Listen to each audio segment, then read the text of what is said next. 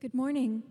Today's reading from the Word of God comes from 1 Corinthians chapter 1, verses 10 through 17.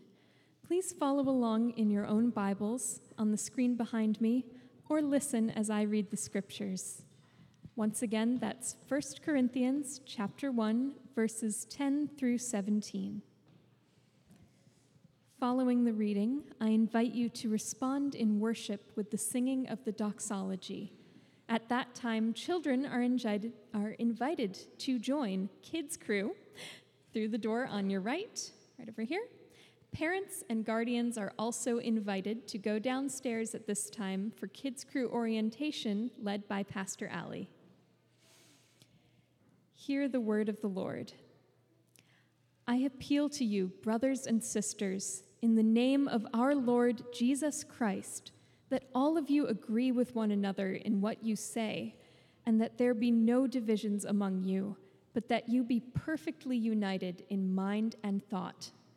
My brothers and sisters, some from Chloe's household have informed me that there are quarrels among you. What I mean is this: one of you says, I follow Paul. Another, I follow Apollos. Another, I follow Cephas. Still another, I follow Christ. Is Christ divided? Was Paul crucified for you? Were you baptized in the name of Paul? I thank God that I did not baptize any of you except Crispus and Gaius, so no one can say that you were baptized in my name. Yes, I also baptized the household of Stephanas. Beyond that, I don't remember if I baptized anyone else. For Christ did not send me to baptize, but to preach the gospel, not with wisdom and eloquence, lest the cross of Christ be emptied of its power. This is the word of the Lord. Thanks be to God. Good morning, everyone. My name is Pastor Ethan, in case you didn't catch that earlier when I was up here. My name is Ethan. I'm one of the pastors here at Anchor Bay. I'm so glad to be worshiping with all of you today. Before we begin, like we often do, before we jump into the passage, let's all take a moment and just quiet ourselves before the Lord. Invite the Spirit to move within our hearts, to speak to us, to compel us. And after a moment, I will pray for us.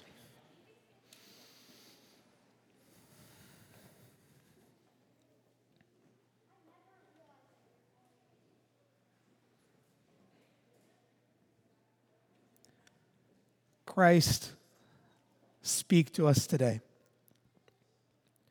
Compel us, Lord, in ways that we might love you and love our neighbor more. It's in your name that we pray. Amen.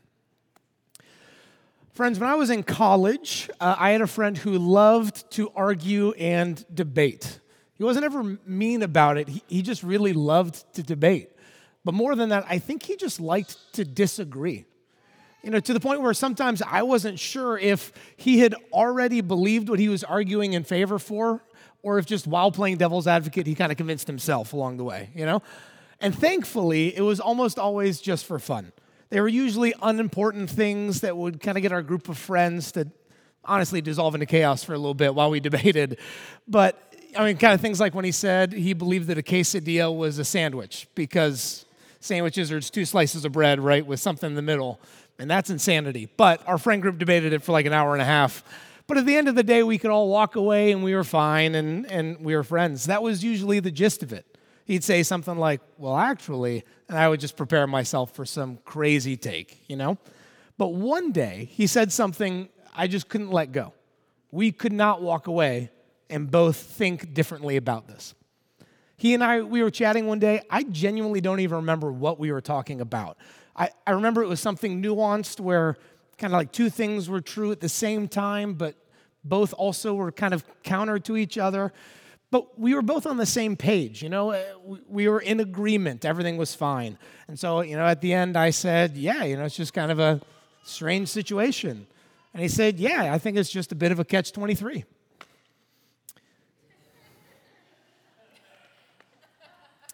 And so I said, Totally, yeah. We are on the same page. Also, I think it's catch-22. I think you're looking for the term catch-22, but it's fine. Like we're on the same page. And he said, I'm pretty sure it's catch-23. And I said, nope, it's Catch-22. It's a term from the book, Catch-22, written by Joseph Heller. I've read it many times. It's a great book. It's Catch-22. And he said, I guess we'll just have to agree to disagree. Listen, I would like to think that as your pastor, I'm a relatively mature individual, someone who can let little things go. On that day, I learned I guess can be petty because I could not let this go. So I said, no, we cannot agree to disagree. Disagree to disagree, actually, because you are wrong and I am right. And oddly enough, he didn't particularly like that. That didn't make him more agreeable to my point. Because sometimes when we really believe that something is right or wrong, when we feel so passionately about the best way to do something, we are ready to just dig our heels in and argue till we're blue in the face. Sometimes it's about silly things, right? Like whether it's Catch-22 or Catch-23. And sometimes it's about really big things, important things. This is true in our personal lives, and it's certainly true within churches and within the Christian body. We cannot agree to disagree. You are wrong. I am right. Maybe it's whether to put stained glass in the church or not, or to sing from hymnals, or to sing more contemporary worship songs, whether to emphasize social justice or personal conversion, what the Bible says about women in ministry or predestination or the atonement or the end times or baptism or same-sex marriage, you name it. There are thousands of things that we can dig our heels in and debate about. And this isn't a new problem within the church. This has been going on for 2,000 years, ever since the early church started. Now, one place that it was happening a lot was within the church in Corinth, who the Apostle Paul wrote 1st and 2nd Corinthians to. And so today we are continuing our brand new sermon series, Elephants in the Church, Hot Topics in the Corinthian Letters. Because there are elephants in the church, my friends. Elephants in the room. Elephant is something that you know is there, but you just never really talk about, an elephant in the room. There are elephants in the room here in Christianity as well. Sometimes we don't talk about them because they're hard to understand or because they're more nuanced than how we know how to process. Sometimes we don't talk about them because it makes us uncomfortable or it could lead to confrontation. Sometimes we don't talk about them because we know that we won't budge on what we believe. So why would we talk about it? But whether we address the elephants in the room or not, they are there. And the truth is that how we think and what we believe about certain things, whether we talk about them or not, they shape how we act. They shape how we live in the world. And because those things have such power in our lives, they also have the power to divide us. And we see this happening, this division and disunity in the church in Corinth from the passage that Amelia read for us a moment ago. And instead of pretending that it isn't happening, Paul, who wrote the letter, he talks about it. And he talks about it with some pretty direct language. And so today, we're talking about division in the church. As we'll see from our passage, division in the church has been a problem for 2,000 years. The early church struggled with it. The present-day church struggles with it, and the church all in the middle struggled with it. It's been a problem for a couple of millennia. And over the past couple of weeks, as I've sat down to study it, I'll be honest, I fixed it. I figured it out. Yeah, you're welcome, world. No, just kidding. I did not find some secret formula to unity that has eluded the global church for thousands of years. And starting today, we will never disagree about anything, ever. But what I did find is that the Bible pretty specifically calls us to unity, to be united as one body in Christ, even if that's hard. And so let's talk about it. Let's talk about the elephant in the room. Let's see how we can move towards unity through the grace of Jesus. And thankfully, we can look at the early church in Corinth and see how they were encouraged to work through division and disunity. So let's just jump into the passage and see what we can learn. Right out the gate, Paul is pleading for unity in the church. He says, I appeal to you, brothers and sisters, in the name of our Lord Jesus Christ, that all of you agree with one another in what you say, and that there be no divisions among you, but that you be perfectly united in mind and thought. My brothers and sisters, some from Chloe's household have informed me that there are quarrels among you. This is not a preemptive plea. This is an intervention. Because there is division in the church in Corinth already. They are bickering, they are quarreling, they are arguing with each other. They are disagreeing about some things, but apparently they cannot agree to disagree. These disagreements are leading to fighting with each other. So what are they fighting about? Paul goes on, he says, what I mean is this: one of you says, I follow Paul, and another, I follow Apollos, and another, I follow Cephas, and another still, I follow Christ. The church in Corinth has started fractioning. They've started quarreling with each other about who they should follow and who they should listen to. They started bickering about what teachings are best. Some are saying, man, Paul's teachings are the best, obviously. And then some others are saying, Paul, that guy, no way. We listen to Apollos. That guy is teaching some great things, on and on and on until they are at each other's throats. And this makes sense with what we know about the city of Corinth.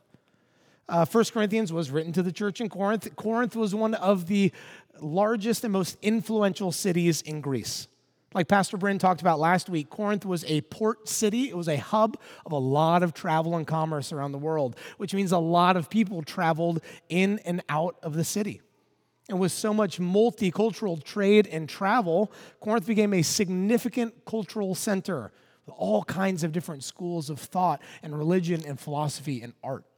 So being well-spoken or particularly wise or being a creative thinker was highly valued in Corinthian culture.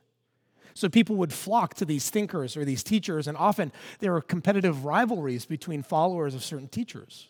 If you followed so-and-so, then their teaching was best and all the other ways of thinking were wrong. People would really center themselves on one person, and then the other people, they were the enemy. And that's what's happening at the church in Corinth.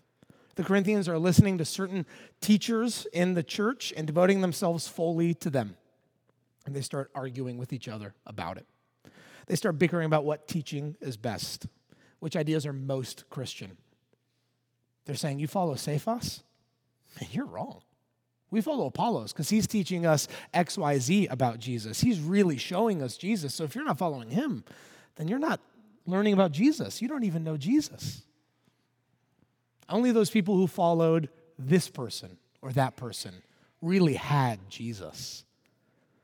As Paul puts it, they are dividing Christ. They disagree over certain teachings or rhetoric, and that's leading them to say there's no way you're following Christ. He can only be worshiped this way. Paul doesn't really even say what the different teachings are. We don't really learn what differences in theology or practice there are between the teachers, but we do learn that the Corinthians just cannot agree to disagree, and it's dividing the church. And I am just so glad that that never happens in our modern church. You know what I mean? Just kidding. Happens all the time. The church with a capital C, the global church across the world, is just as divided as ever. Did you know that there are 45,000 denominations of Christianity in the United States alone? 45,000. If all of us together tried to sit down and list them all, we'd get 50, maybe. But there are 45,000. Churches, denominations, Christian groups, or organizations, they split and divide constantly over disagreements. These people say you can't think like that and still be part of our church. And those people say there's only one way to think about this thing, and if you don't think that, find a new church or a new denomination. Maybe there are disagreements about theology or about how to practice certain things in the church or how we should live as Christians outside of the church. So churches split. A group leaves and starts a new church where their beliefs or their opinions are the standard. And then another group stays and they make sure that their beliefs and their preferences are upheld. And we become more and more and more divided. We've done this for centuries. Christians have left churches, we've left denominations, we've split churches in half, we've started new denominations, all because we think one way of thinking is the only way of thinking. And we base our new thing that we make over what we are against instead of what we're for. And sometimes it is for the silliest reasons. This last week, I read an article. Someone asked for anyone who had witnessed a church split to write in and tell them the reasons why the church divided. And some of those answers made me laugh and then made me really sad because they're so silly. But as an example, one church got into a really heated argument and had some members leave the church because there was a disagreement over whether the worship leader could take his shoes off during the service. Church split. One church got into a huge argument about whether it was okay to bring coffee into the sanctuary, and they had families leave. One person said their church never relationally recovered from an argument about what color the carpet in the sanctuary should be. Never recovered. But it's not just those silly things that divide us, though, right? We can usually agree to disagree on small, unimportant things. Sure, call a quesadilla a sandwich all you want. You're wrong, but whatever. But what about the big things? What about the things that we think are really important? What about who's qualified and allowed to lead a church? What about money and what we teach about it? What about musical worship and how we pray? What about what we teach about sin and grace? What about sexuality and intimacy? What about those big things? Because hundreds and thousands of churches and denominations have split over those things as well. And all too often, when it becomes the big things, we begin to otherize people who think differently than us. We think of them as other. They're not us, they're them. People who spend money differently than I think they should, they're greedy or they're irresponsible. People who practice that kind of musical worship instead of what I practice, they're not worshiping with enough reverence or they're afraid of change. People who voted for that person in the last election, they are narrow-minded or uninformed. People who preach about grace and love all the time, they don't treat sin seriously enough. People who preach about sin all the time, and they don't embrace God's love and grace enough. People who have read Scripture and interpret sexuality and gender differently than me, they don't take the Bible seriously enough, or their views are bigoted and closed-minded. And if we're honest with ourselves for a second, truly, if we just took a breath and just looked at our own hearts for a second, not anyone else's, forget the other people, just us. Don't we all do that? Even if it's just a little? Because all of us have opinions and beliefs on all of those things. Years ago, I had a friend named Andrew. He and I liked making and editing videos together. We'd make these like goofy or random shorts or sketches. It was fun. But sometimes we would make videos for other people too, like his church or our old theater teacher, things like that. People who needed something done and didn't quite have the money to pay for it. And it was fun. But that started to rub Andrew the wrong way. He wanted to get paid. And honestly, I can't blame him, right? Like, it's not a bad thing to want to get paid for doing a lot of hard work. But one day when we were talking about it, Andrew said, I just don't think God would give me this talent if I'm not supposed to make money from it. And I disagreed for a lot of reasons. But he said, why would I do this for free when I can get paid? God wants me to make money from this. And I believed he was wrong. I thought that was a bad interpretation of Scripture. I thought it was incredibly un-Christ-like. I thought he was ignoring God's call towards generosity and selflessness. I thought he was prioritizing money over people. And so I told him that, about as directly as I just told you. And wouldn't you know it, he didn't receive that well. And so we argued. And we said really hurtful things. And then we didn't speak to each other for 6 years. And Christ have mercy. I regret that day a lot. I still have thoughts and feelings about what we argued about, but how I think about it isn't the point, because what matters is that we both put being right way ahead of being brothers in Christ. Yet when we open the Bible, the inspired word of God, we see that we are called to the opposite of that. We are called to unity. We are called to agree with one another in what we say, so that there is no division among us, so that we are perfectly united in mind and thought. But is that possible? How can we possibly attain this kind of unity, where we're all perfectly united? Wouldn't that actually lead us to arguing even more until finally one side says, I guess you're right, whatever, you're right? Is this possible? And as I read our passage today, the language reminded me of another Bible passage. It reminded me of the end of Acts chapter 2. So I flipped over to Acts 2 and I started reading. The second chapter of Acts tells us about the day that we call Pentecost, when the Holy Spirit descended on the followers of Jesus, and they were all able to speak in other languages. So they started preaching in other languages to the people there, telling them about Jesus, preaching the good news of the gospel, inviting them to Jesus and to new life. And so many people turned to God. There was this whole new wave of believers in Jerusalem. And at the end of the chapter, it says they devoted themselves to the apostles' teaching and to fellowship, and to the breaking of bread and to prayer. Everyone was filled with awe at the many wonders and signs performed by the apostles.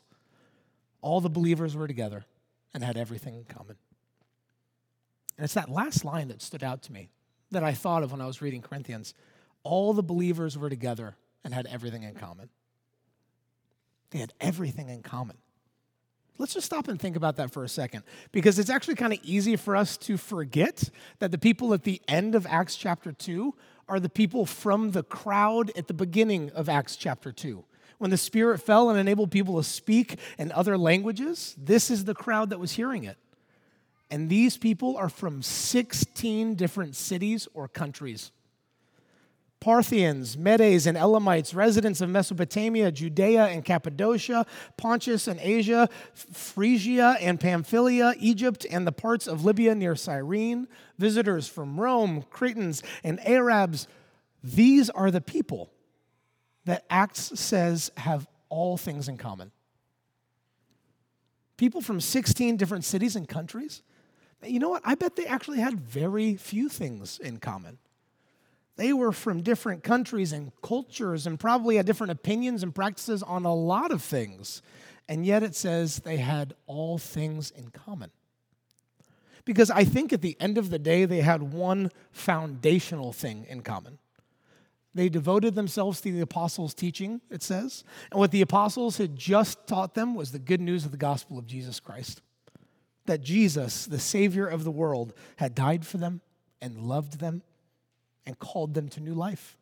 So they started pointing their lives towards that.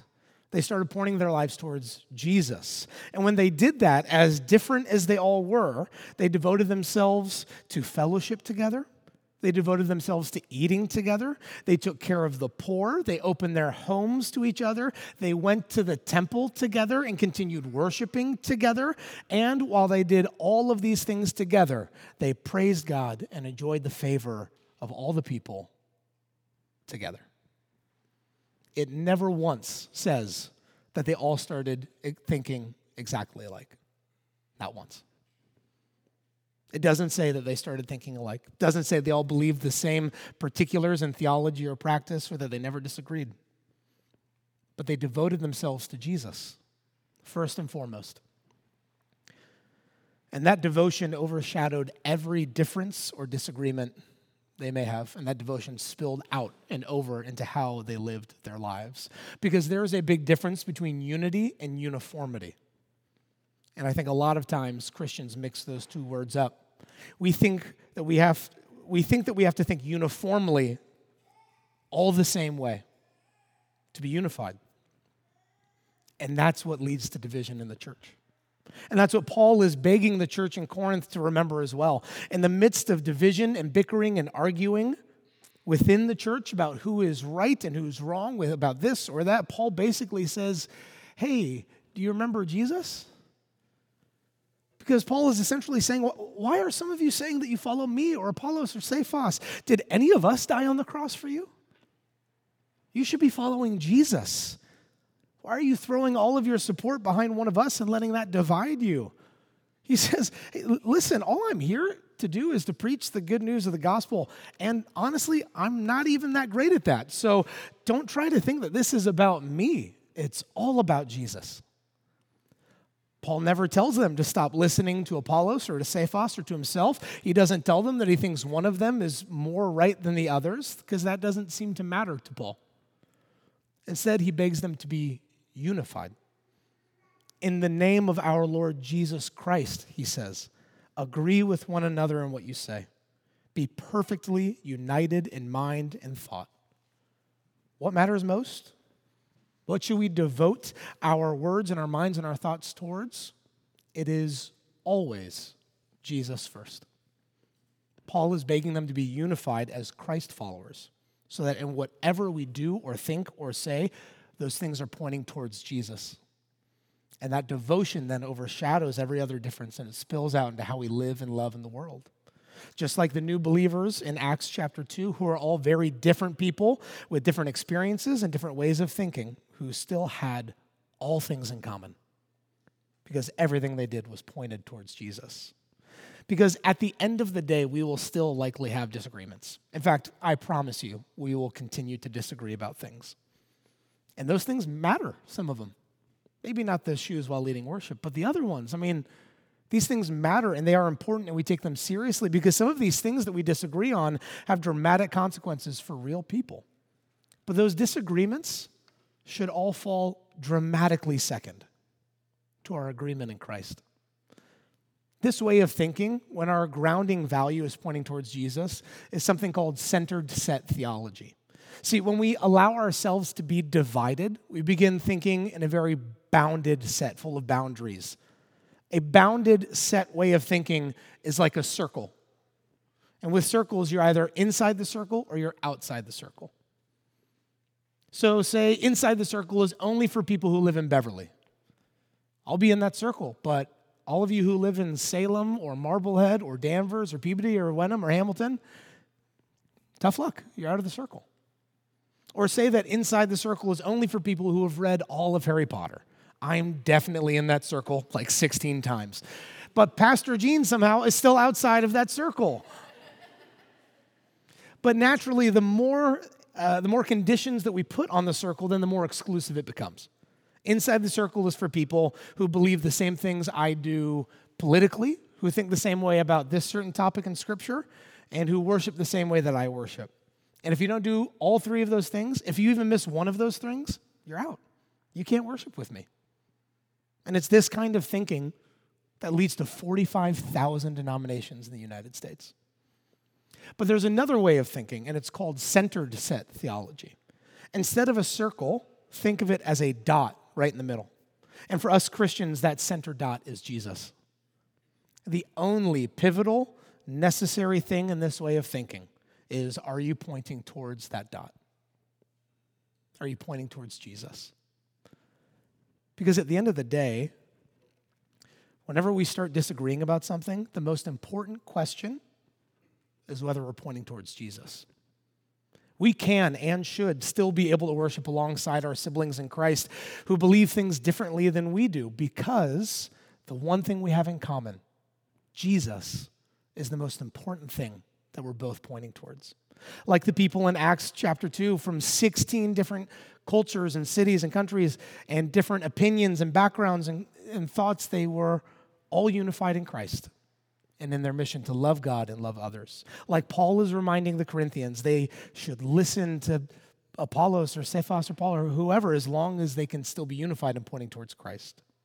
Now, I will say that is all pretty easy for small things, like coffee in the sanctuary or the color of carpets. But what about the big things? What about when we think that the other person believes something that is harmful? Or it's not what God has called us to? What about things like racism or sexuality or gender roles or how we think about sin? What about those things? Well, what did Paul do? Because Paul is writing a letter to a bunch of people that he thinks are doing wrong, harmful things. Well, he started, like Pastor Bryn talked about last week, he started by calling them saints in Christ. And he prayed for them. And he continued to walk with them as their brother in Christ. He continued to visit them. He continued to encourage and love them. And he continued to challenge them on their thinking.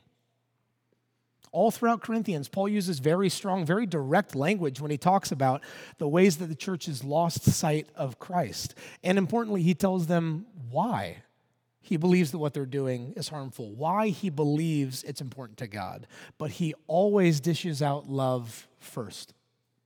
And he always dishes out love last. He truly believed that the church in Corinth were doing not good. In fact, he literally says, your meetings are doing more harm than good. Yikes. I can think of some Christians or some churches that I know of that I am tempted to say that to as well. Yet he still calls them saints. He still loves them. He still prays for them. He still worships with them. He still calls them brothers and sisters and siblings in Christ.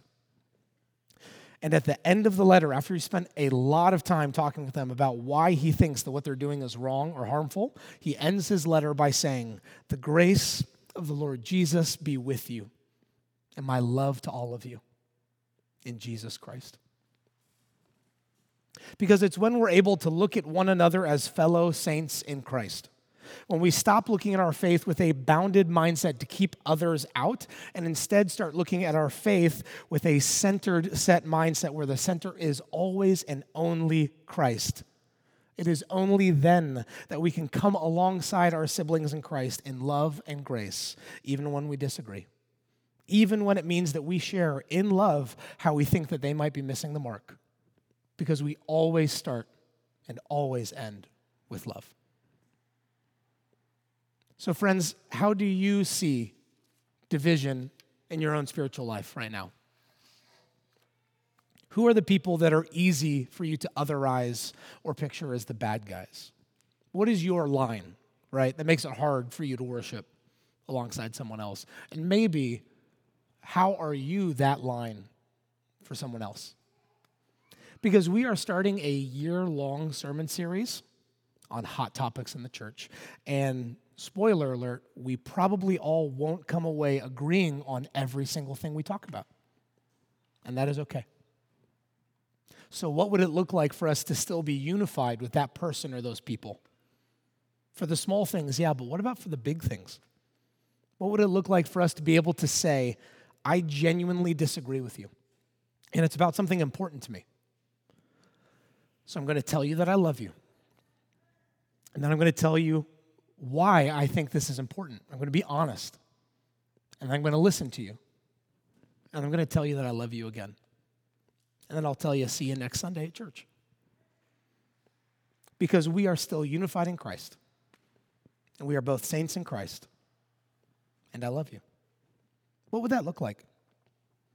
Because we are called to unity, friends. We are called to look to Jesus first. To be unified on that most important thing, and to let everything else fall second to that. And when we feel like our fellow saints in Christ are missing the mark, we are called to stand alongside them in love as we work together towards recentering ourselves on Jesus and on being unified in Christ. Let's pray.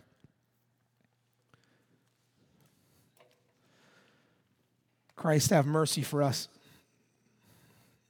For all the ways that we have attempted, whether intentionally or not, to divide you. For all the ways that we let division seep into our hearts and into our minds. Christ, have mercy. Lord, we pray in your name that you will enable and empower us to look at our siblings in Christ as siblings in Christ, as fellow saints. So that as we talk about the hard things, as we talk about the big things, Lord, we pray that your Spirit will empower us to do so standing side by side with these people, to consider them saints in Christ, and to work first and foremost towards pointing our lives towards you. Lord, we are confident that if we do that, that you, who are always faithful to us, Lord, will stir up such unity in us that we've never seen before. Be with us, Lord. We love you. It's in your name that we pray. Amen.